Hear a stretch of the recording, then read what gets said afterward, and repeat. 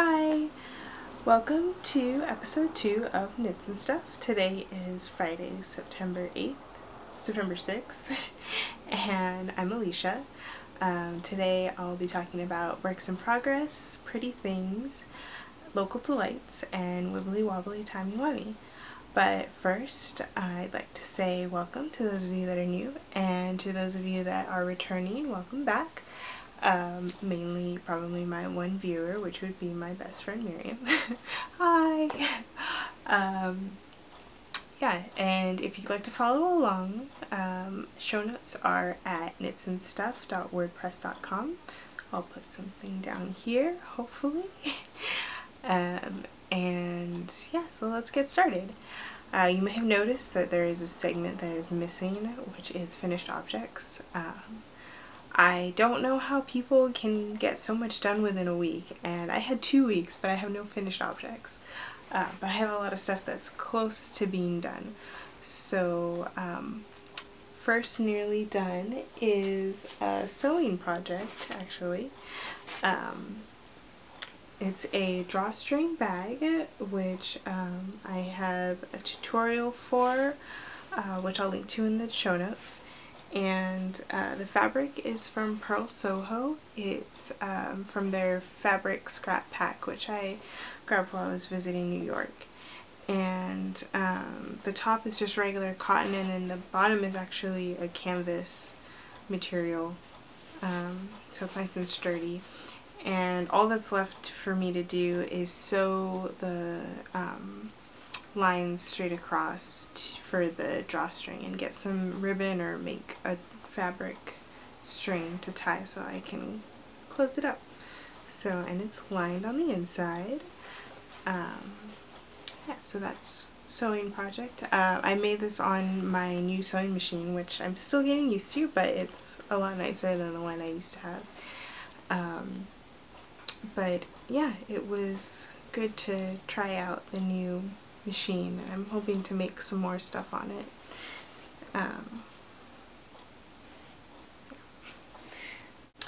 So my next nearly done knitting project is the Evangeline gloves mitts by Michelle Segalmi Shirley. Sorry, I butchered that.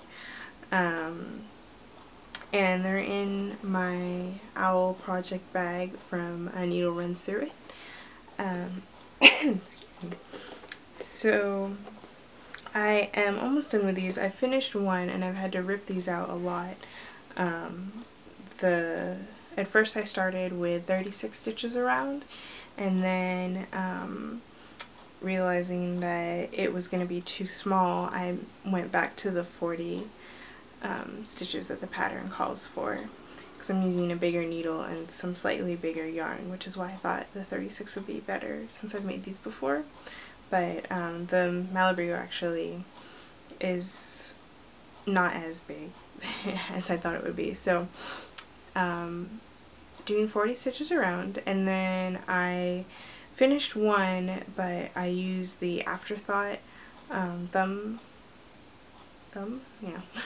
And then it was stretching out the back of the fabric, so it looked kind of funny and it was kind of tight. So I decided to rip back and do a thumb gusset, which has the increases on that you start making in the pattern, and I followed Rachel D's project notes, which I'll link to in the show notes, and she has some instructions for doing the thumb gusset. And then the only changes that I made will be on this one, where I cast on 1 stitch instead of 2 when I was putting the thumb stitches on the waist yarn. And the reason I'm doing that is because when I picked up stitches for this one, I had to pick up 5 stitches instead of 4, because there were too many holes when I picked them up around. So and then I knit 2 together on the thumb, so I figured I could just just cast on 1 stitch instead of 2, and then I don't have to knit 2 together, and I can pick up 4 stitches. and then I don't have to knit two together on the main part of the glove either, because that's the right number of stitches that I need to do the ribbing pattern. And I'm not going to do a full repeat. I'm actually going to have to rip these out a little bit because the ribbing right now is a little short for me, and I'd rather have it a little longer, but then the glove itself was too long. I didn't want it to go up too far over my fingers, so and I want the rib pattern to start earlier in the cable because it just looks kind of long, the cable part. So I'm gonna rip back a little bit and then start the ribbing maybe after the 7th or 8th row. So that's more work for this one, and then this one I'll be able to do that from the start. So that's the Evangeline. And the next work in progress that I have is the Ginkgo Crescent shawl. And I showed this last time. Right now I'm in the middle of a row. So I got to the beginning of the lace repeat, which you can kind of see. Sorry, I'm going to scroll down on my show notes.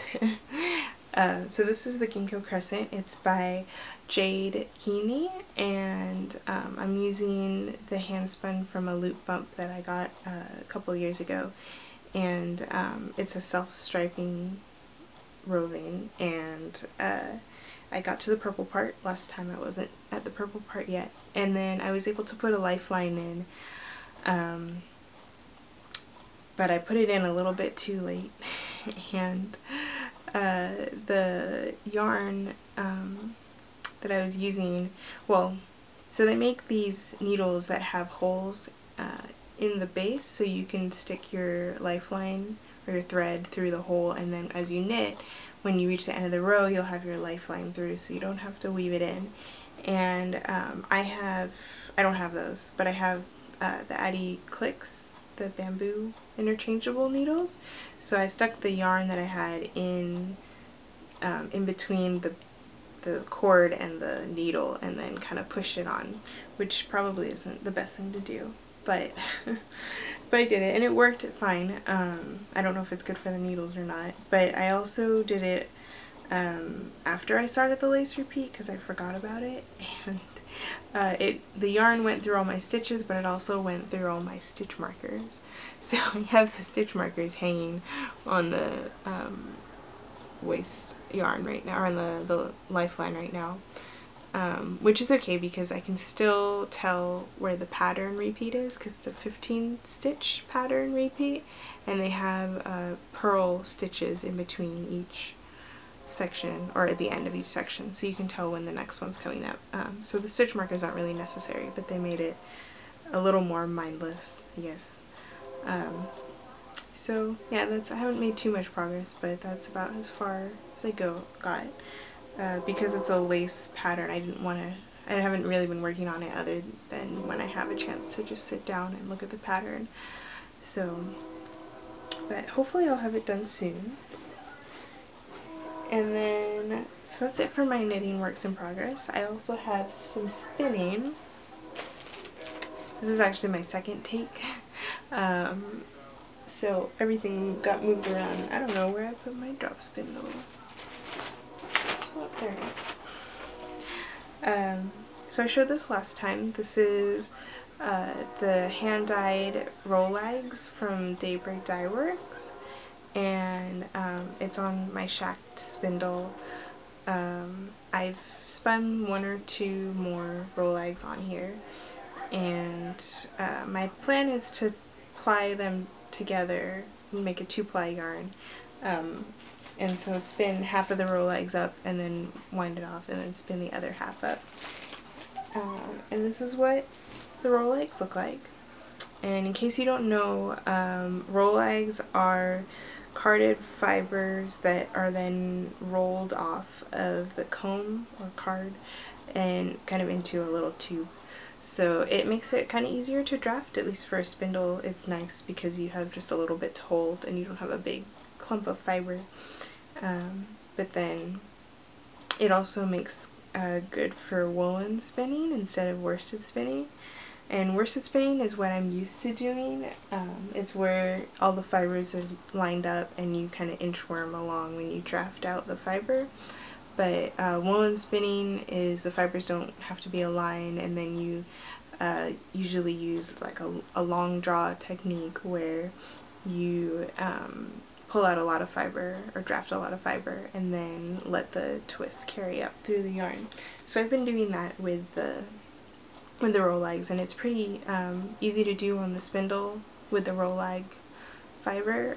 It's a little bit harder for me to do that on my wheel. So this is good practice. And this is the first time I'm really doing woolen spinning on purpose. So that's all for my works in progress, which means pretty things. So last weekend, my boyfriend and I went to the Monterey County Fair / wool auction, and funny story, we bought tickets for the wool auction, or for the fair, and then when we got there early because Jasmine from the Knitmore Girls podcast, she recommended arriving at 10 to have enough time to look at all the fleeces, and the fair doesn't actually open until 12, so and because it was my first time, I didn't want to spend too long looking at fleeces, so we ended up getting there around 11, and then noticed that they didn't have the main gate open, so we weren't sure how to get in. And then we walked around to the side, and the staff guy that was there, we asked him, oh, can we go in to look at the fleece for the wool auction, because there were other people around already inside looking at the fleece. And he was like, oh yeah, go ahead, and he didn't ask us for our tickets, so we ended up getting into the fair without actually having to use our tickets. So I guess we didn't need to buy them, but I don't know if that's normal or if that was just a one-time thing that happened, but yeah, we got in for free even though we bought tickets for it. So at the wool auction, they have a bunch of fleeces from local farmers, from sheep breeders set up, and they had about 120 of them set out on a table, and you go and you look at them, and then when you register at the table, they give you a packet with a list of all of the different fleeces that they have up for auction, and then you can mark which ones you're interested in. So what I did, I just marked the ones that I thought I might bid on, and then after I sat down, I started writing down how high I would be willing to bid for them, because some of them can get pretty pricey because they're per pound, and like some of the Champion fleeces are $34 a pound, which is a lot of money if you're gonna get a 6-pound fleece. But yeah, so I marked some of the ones I was interested in, and then when the auction started, it was really fun. It was kind of scary. It was a legitimate, real auction with a guy going really fast, and so he went through each fleece, and I ended up getting 2 fleeces. One of them is a Navajo Churro fleece, and the other one is a Cordell Cross. The first one is meant for it's more of a, I don't want to say rustic, but it's meant for more like hardier projects. I've heard it's used a lot in rugs, and then the Cordell is much softer than the Navajo Churro, at least the ones that I got. So so I was able to get 2, and then I decided that I would try and process them myself. There's a company there called Moral Fleece Works, and Sherry from Moral Fleece Works is set up with her trailer at the wool auction, so that after you buy your wool, you can hand it off to her, and then she can process it and ship it back to you when it's done. I think her prices are pretty reasonable, but they're still, you know, per pound, so it gets kind of pricey when you get a lot of fleece. So, and I decided, well, I might as well try processing and see how it goes. So I brought both of those home, and this morning I tried to process the Navajo churro. I think about like a third of it. Just started to wash it, and it took maybe like 6 or 7 washes to get it relatively clean. I had watched Joanna Spring from Knit Spin Farm. She made a video of her processing fleece, and she made it seem really easy. So which it wasn't too bad. It wasn't as bad as I thought it might be. So I kind of followed what she did, and just rinsed it out, let it sit in cold water for a while, a few hours, and then filled a stock pot with warm or really hot water and almost boiling water, and then put the wool in, and then let it sit for about 15 minutes, drain it out, and then repeat with the hot water. So I did that about 6 or 7 times, and then now it's drying, and I don't know, it's drying in the garage, which I don't know if it's actually going to dry. I might have to stick it outside tomorrow morning, but yeah, that was interesting. Not as hard as I thought it would be. So I'm going to try and do that for the rest of the fleece that I got, and it's going to take a while. And I brought up, I'll put a picture of the Navajo churro fleece in here somewhere. And then because that one was really dirty and I didn't want to bring it upstairs. So and then I brought up the Corriedale cross, and this one, they're both the Navajo churro is a gray and kind of gray variegated color, and then the Corriedale cross is just a black, like it's like cotton candy. So it's just a black fleece, and it's really pretty and really soft. So I'm excited for this one to spin it up and hopefully make something like a sweater. So it's exciting. Yeah, so that's pretty much it for pretty things. We got to enjoy some good fair food at the county fair after the auction was over, and yeah, so that's it for pretty things, which means it's time for wibbly wobbly timey wimey. So I'm gonna scroll up on my show notes. Oh, I skipped one. It's time for local delights. So before we go into Doctor Who, so today I want to talk about a restaurant that's been in Berkeley for a while, unlike Phil's, which is relatively new. There is a pizza restaurant called Cheeseboard Pizza, and some of you may have heard of it. It's a co-op restaurant, employee owned, and they started off making cheese, and they used to sell the cheese, and that was their store, and then they used to use their the leftovers or their cheese that they made to make pizza for the employees. And then they realized that the pizza was really good and they could sell it, and then they started their pizza shop. So what's cool about them is they have only one flavor, one topping or type of pizza every day. And so Tuesday through Saturday, each week they have the menu set out, and then each day is something different, and you can only get that type of pizza that one day. So it's not like Domino's or somewhere else where you can choose your toppings and get whatever different pizza you want. And all their ingredients are fresh, local, as far as I know.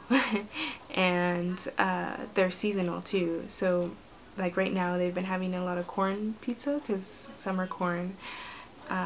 And so they have a lot of different unique flavors that you wouldn't normally see in like a regular pizza restaurant. Some of them are like potatoes on the pizza. Like for an Indian Heritage Day, they had curried potatoes, which were really good on top of the pizza. And then yeah, they have the summer corn. Let's see, they don't have meat on their pizza. It's all vegetarian, which I don't mind. I'm not vegetarian, but I don't usually have to eat meat. I know some people really like their meat, and but I think the way Cheese Board does it, it's really good. You don't feel like you're missing meat. At least I don't. So even if you're a hardcore meat eater, I still recommend Cheese Board because it's amazing. And Miriam, when you come out here, we have to go get it because it's really good. So yeah, that's Local Delights Cheese Board Pizza. It will be linked to in the show notes. So now it's time for Wibbly Wobbly Timey Wimey. I have been rewatching the 2005 series of Doctor Who.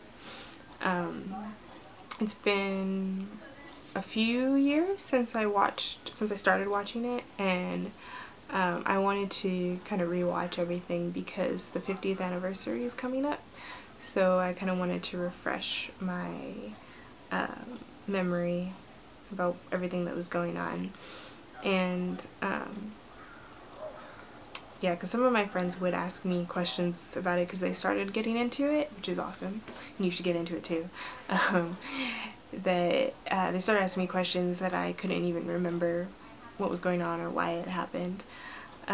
So it's been good to go back and rewatch the episodes, and it's not like other shows where I wouldn't really rewatch it.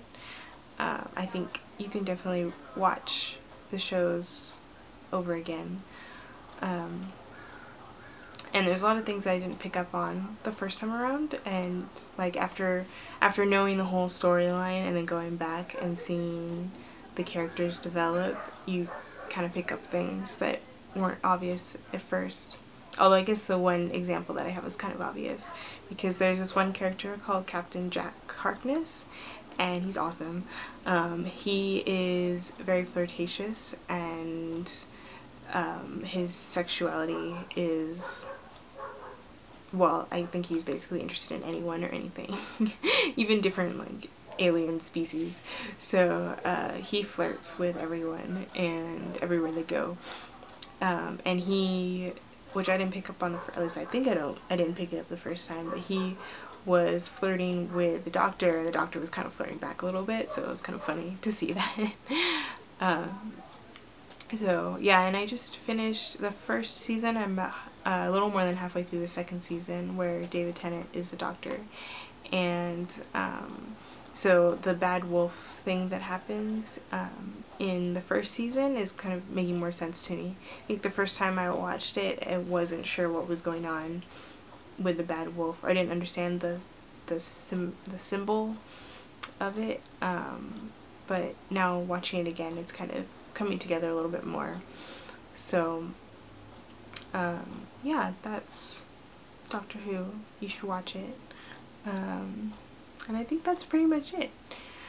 So, oh, and you might have noticed that the video is a different size this time. I realized that if I shrink the size that my camera records in, then it won't stop every 10 minutes. So hopefully it should go through to about 45 minutes without having to stop, and it's just the way that my camera processes the video. So everything should be linked to in the show notes, and I think I need to start a Ravelry group, but I should do that soon. And I think that's pretty much it. So I will see you guys in 2 weeks.